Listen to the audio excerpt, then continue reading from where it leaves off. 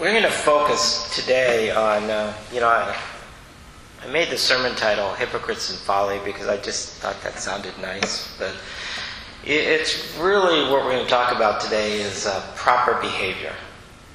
And, I don't know that it's something that, especially in the UCC, that we're real comfortable with talking about.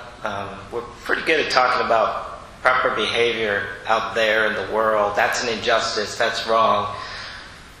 But this passage more focuses on personal, appropriate behavior. And we're not as good talking about that, but we'll get back to that in a few minutes. But as we get started, there are a couple of the pairing and sharing questions that I think we've decided now we'll discuss as a small group. Do you feel like a nice, intimate, small group together here? So if you look in your bulletin, you see a couple of questions, and there could be some other ones. These are just the ones that popped into my brain. The first one was, what does a good person look like? Any of you ever seen a good person? So just that, what's your first reaction to that question? There's no answer to that. Okay. Do you look for them, or is it from within? So it's not an appearance. So you don't necessarily, because this passage is focusing on the behaviors you see. So maybe that's another way to say it. What is, in a good person, how do you know when you see their behaviors? Can you tell? So what are some of the signs you see? You meet a stranger on the street and you never met them before, but you go home with some good impression. Compassion. Honesty. Smile in their face that shows that they're concerned. Smile in their face that shows that they're concerned. So I walk almost every morning and we see a lot of strangers. Uh-huh. And we always smile and say good morning to them, even though we don't know them. Right. So what you're really... Some respond and some don't. So what you're really describing is that part of a good behavior here is just to show openness to everyone and until they prove something otherwise to you, I guess. But all right. There are some cultures, though, that don't acknowledge facially. It's an offense to get eye contact. So you can't. It's a nice thing to do in our culture. Other cultures, they look away because it's not proper for their culture. Right, like... The Alaskan, I think Indians New Yorkers. Yeah, like for me, looking somebody in the eye is a way to acknowledge them. Now, staring at them for 3 minutes is not, but that is a culturally sort of thing. Even within the United States, I think there's different regions that treat that a little different. Different groups. Kids with autism, they don't want to look in their face. That's one way to accept it, but some people, they're uncomfortable with it. Right. Jenny, you were going to say something a couple minutes ago. Well, I'm just thinking of something that the people, they focus outward rather than always focusing inward on themselves and their own needs. So when you see somebody focusing outward instead of on themselves, then you say, hey.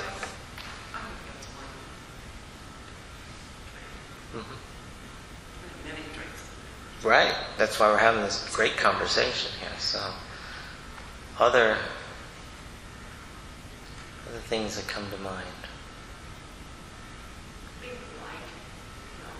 Being polite. Being polite. Acknowledging your presence again. Now, the being polite can sometimes conflict with some of the other things, like being honest, for example. I do have New York roots, and New Yorkers sometimes have a reputation of being brutally honest just after they met you. Whereas in the South, there's a reputation of even if they hate you, they're going to treat you nice as if you're the best person in the world, right? Right? And those may be over stereotypes. People are different even in those places. But so now we get a little bit into the complexity of how these interact with each other, these different qualities.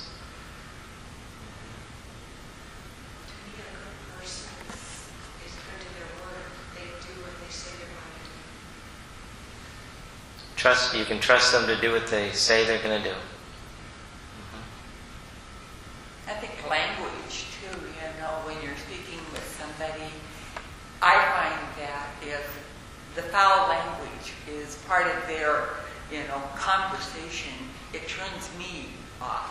I think somebody that can speak with you and speak in a normal tone and normal voicing and using, less, cussing words to me, it just kind of turns me right off on a person's conversation. Right. So language is a key for you. How you use words appropriately. Mm-hmm. Yeah. Well, let's look at the second question a little bit. How does a person learn good behavior? Respect all. Respect all. Where do you learn that? Where do you learn that, Connie? Well, you've got to learn to respect people, put yourself out, friendly, Right. and So where did you learn to respect others? from my parents. From your parents. Okay. A little bit of hope from your parents. That doesn't always work that way.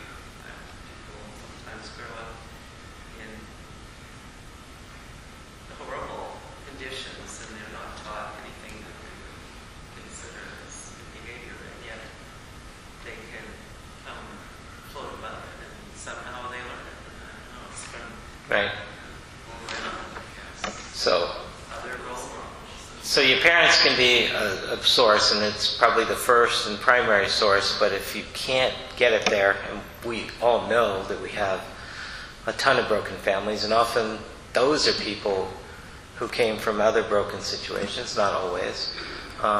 So if you're not getting it there, where else can you learn it? Friends? Teachers? Church. Mm-hmm. Yep. You can learn to follow your rules and making every mistake there is to make, and then just learning that there is a way to have self-respect. So you kind of learn it from the experience of falling and getting up and falling and getting up and figuring that out. But what's interesting is that some people go through that process and it puts them on a downward trajectory, and for other people there's something within them that helps them to learn and be, you might say, sharpened through that experience. But sometimes it's hard to figure why one goes this way and one goes the other. Sure.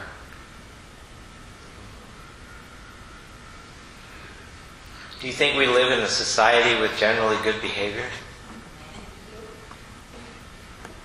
I think that's one of the reasons that I wanted to focus on this today, is because I think we're going through a crisis, which, if you think about it, you almost could have predicted it, because we've come out of a time when a lot of people, a couple generations ago, even some still here in this room, we grew up in places where, whether it was right or not, the norms about good behavior were pretty established. It wasn't like choose from 5 ways. It was, this is kind of the way, and this is the only way I ever knew. And maybe when you grew up, you went across the village, across the mountain to another village, and found out they had different norms of behavior, right? But by that point, you were pretty established and comfortable in yours. But now, very few people in our culture are growing up with any community norms, you might say, right? And that's been going on now for a while. So it's almost should have been predictable that we'd hit this crisis moment where it seems like bad behavior is being sold as good behavior in some cases, you know. At least it seems that way to me, you know. So I think we're coming to the head on the cultural crisis, but that did make me think that kind of a communal understanding of what is generally considered good behavior is helpful. It's really hard to survive, isn't it, if everyone has to figure it out kind of for themselves, you know?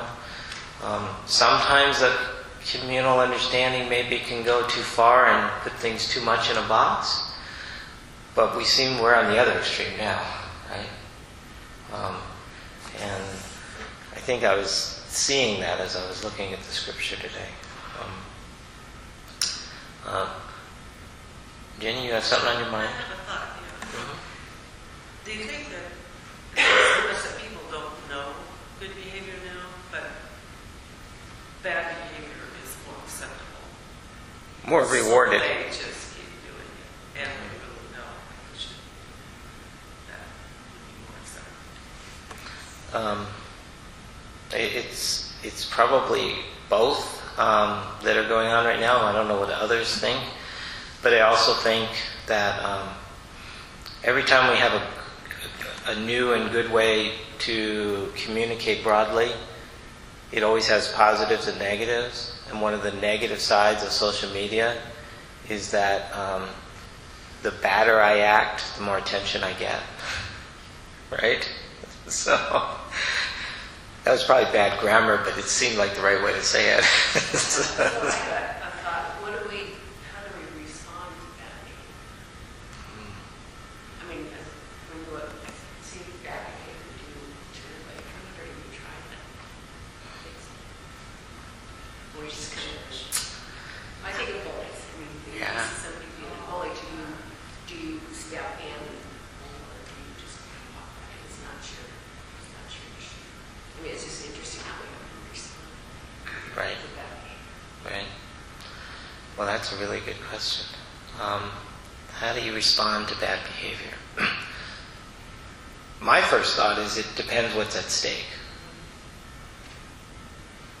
The problem with that answer is that sometimes we're too tired from everything else that we're not even ready to deal with what might really be at stake, either for ourselves, for our family, for our community, for the consequences of that bad behavior on somebody else. So sometimes we look away because we're just too strung out ourselves, right? Also, we don't know the story. We don't know the sides of an issue. Mhm. Step in and be, I don't know, when you're somebody you don't know when you see something, what brought that on. Right. Right. That comes down to following the same thing when we come, what I'm thinking about as far as choosing good behavior.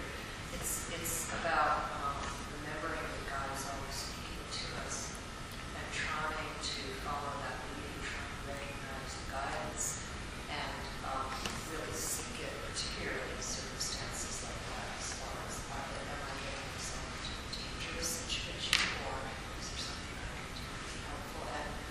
And I think as far as being a good person, for me, it all comes down to over and over again, checking my motivation. Why am I doing this? Why am I saying this? Am I doing this because this is somebody here? Am I just trying to make an impression? Where is what I am doing or saying coming from?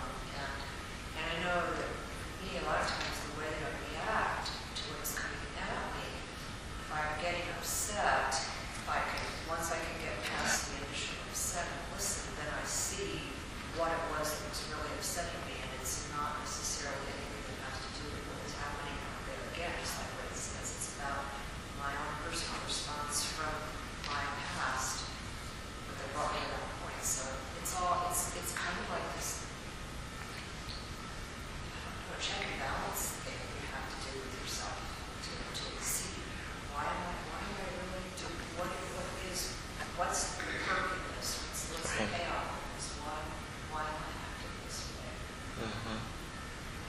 Yeah, and I think it's kind of different, the context, obviously, and if somebody has bad behavior within a church context, I mean, St. Paul in other writings talks pretty clearly about what you do, you know. You go tell the person, you don't embarrass them publicly, you go tell the person directly what you thought they did wrong. And if they won't listen, then you bring somebody else from the church with you, you know. If they still won't listen, then you bring it to the leadership of the church that then decides what to do about it. And it goes through this whole process, kind of a responsibility process of the steps you take in a way that tries to do the right thing, but tries to keep that person who did something wrong dignity in place in the process, hoping that they'll respond. So I think that one of the things that we could be better at as a church is helping in this. You know, Lisa, you talked a little bit about discerning where God is in this, and so there's a little bit of that. How do we discern from our faith understanding? You know, it's not our job to right every wrong in the world, but so when should we enter into something? When should we not?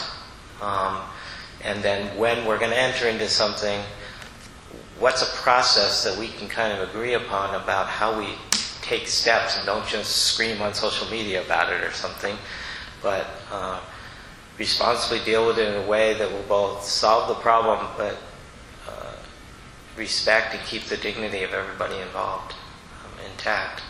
I think we don't spend enough time thinking through how to do those and helping each other on that, so that's something we could get better at, I think. So,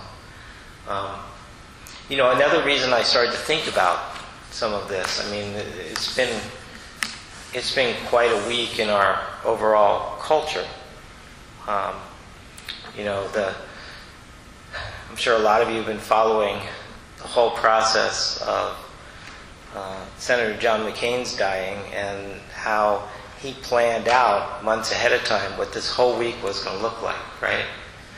And my wife thinks I'm crazy, but I watched the entire 3-hour National Cathedral Memorial funeral for him. It was on yesterday morning, but I watched it last night. But because I was thinking about this question, because it's clear that one of the things that he did was that he looked at bad behavior growing in our culture, and you know, many people would say one of the honorable things about his life is no matter what, he tried to have good behavior. He admits a lot of mistakes. But in a lot of ways, he planned out this week after his death, months ago, to speak back to our whole culture. Oops, sorry about that.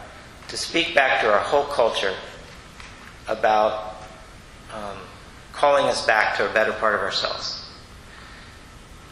But was it appropriate? One reason I watched the whole service last night was to make my own decision on that. Because here you are at a funeral, and it was apparent, especially hearing his daughter Megan speak, that it was a direct attack against that bad behavior, and in their mind, led by the president. Okay? It was veiled through much of the service, unless you recognize what McCain had decided to do ahead of time. But it was not veiled when Meghan McCain said, we don't need to make America great again. It's always been great, and that's what John McCain knew and continued to fight for. And the place broke in applause. You don't go to too many funerals where it's universal, like applause all of a sudden. Usually people don't think that it's appropriate to do that. So I don't share that to speak on the political side of it, because I actually think it was talking about our culture.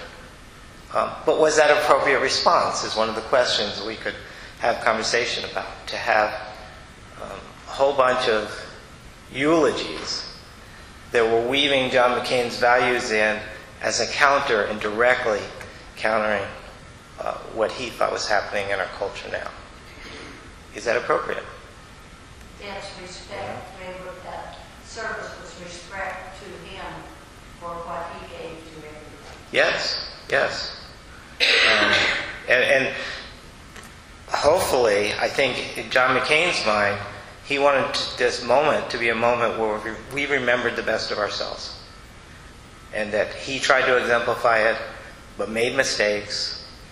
But he wanted to remind us that that's really who we are. That we're not all this other bad behavior going on out there. That's a lesson that's beyond where you stand politically. It's a lesson about how we act, even across political differences or whatever. And so really, I think there's a lot going on this time that made this scripture passage very appropriate for us to think about, to all think about our own behavior, because I tend to think I'm a good person, and I try to have good behavior, but I know about myself, that the more charged a situation is that we're in, the more tense it is, the more somebody else pushes our button, the easier it is for me to move across into the bad behavior side. Right? It happens just like that. It doesn't take much for it to happen. Just have to hit that right button.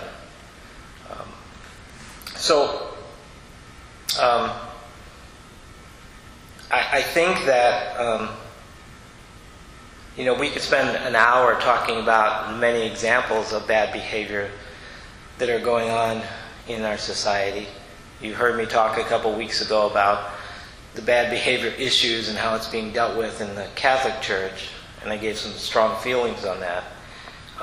But also in the context of this bad behavior in our culture right now, we have the other side of the spectrum. We have the evangelical Christians, just a handful of pastors who are defending bad behavior at the highest levels because this way we'll get policies passed we want.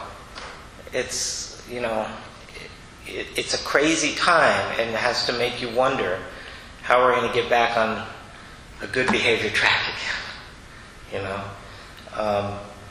But I also think we have a problem within progressive Christianity, of which the United Church of Christ is a part of, and many of you here are a part of, because we have tended to want to spend more time talking, as I said earlier, about social justice kind of issues, which has to do with overall injustice, which is an accumulation of bad behavior and prejudices and hate and whatever it might be.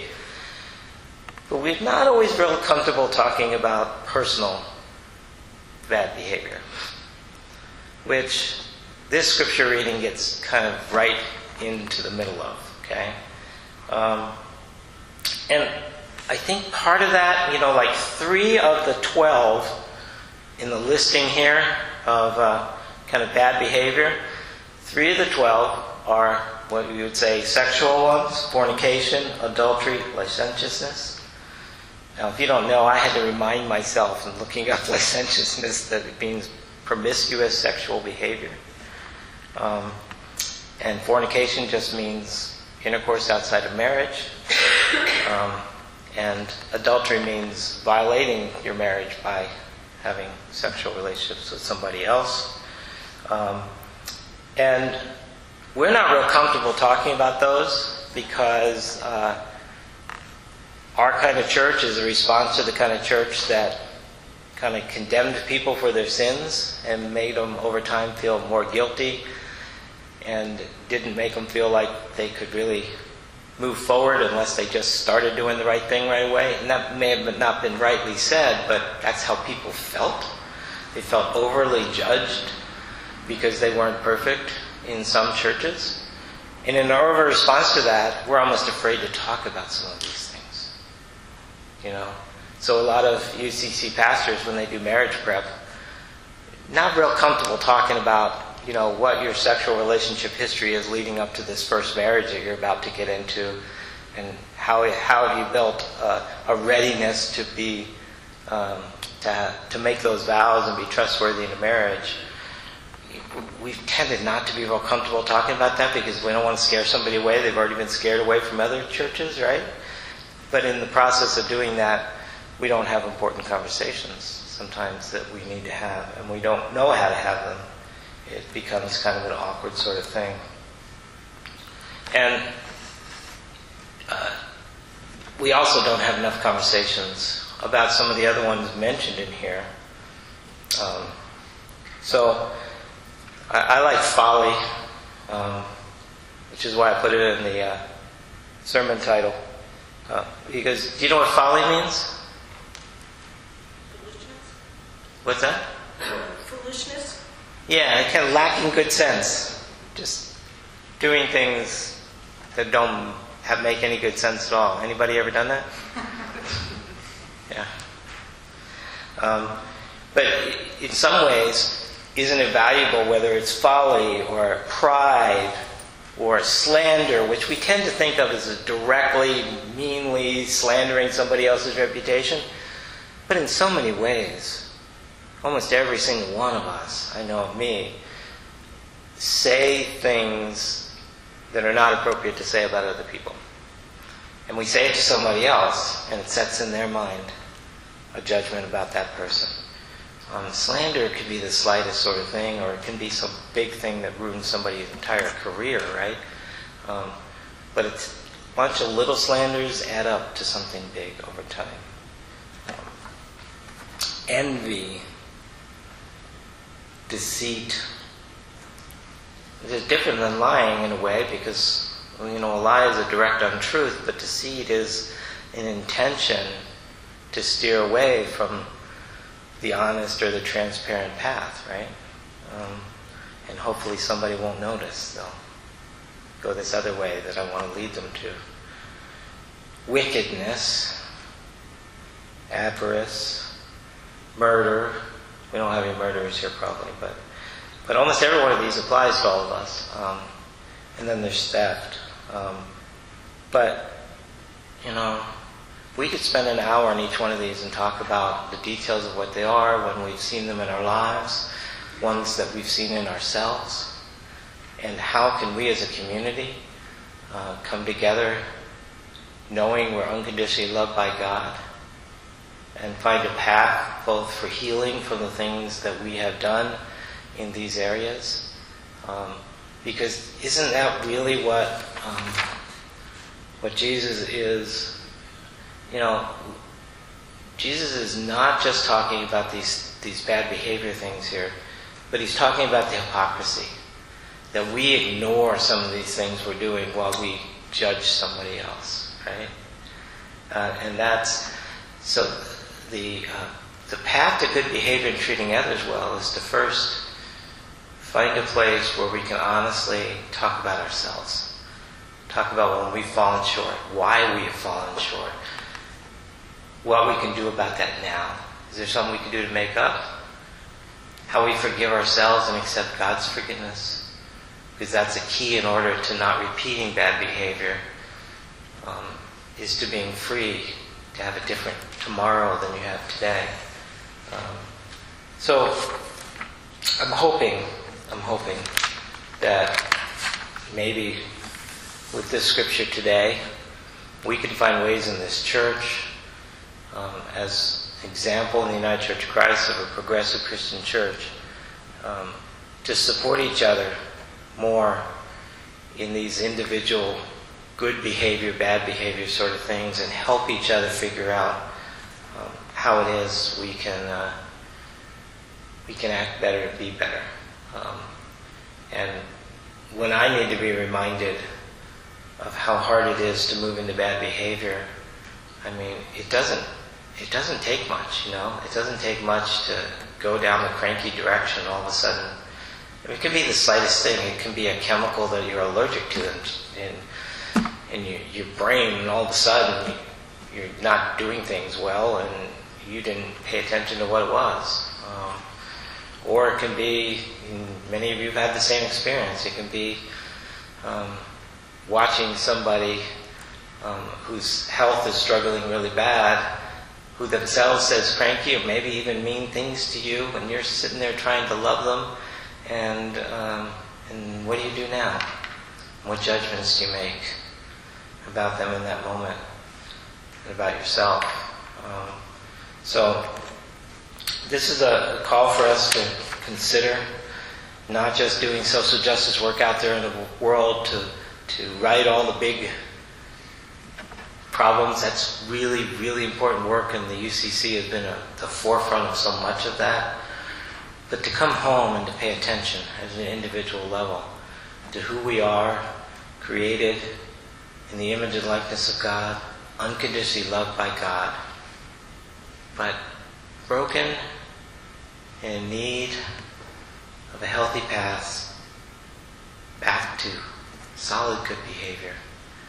And the more we can focus on that in our lives, maybe we can be part of the solution of bringing our whole culture back to some good behavior in a healthier environment for all. May God help us in this endeavor.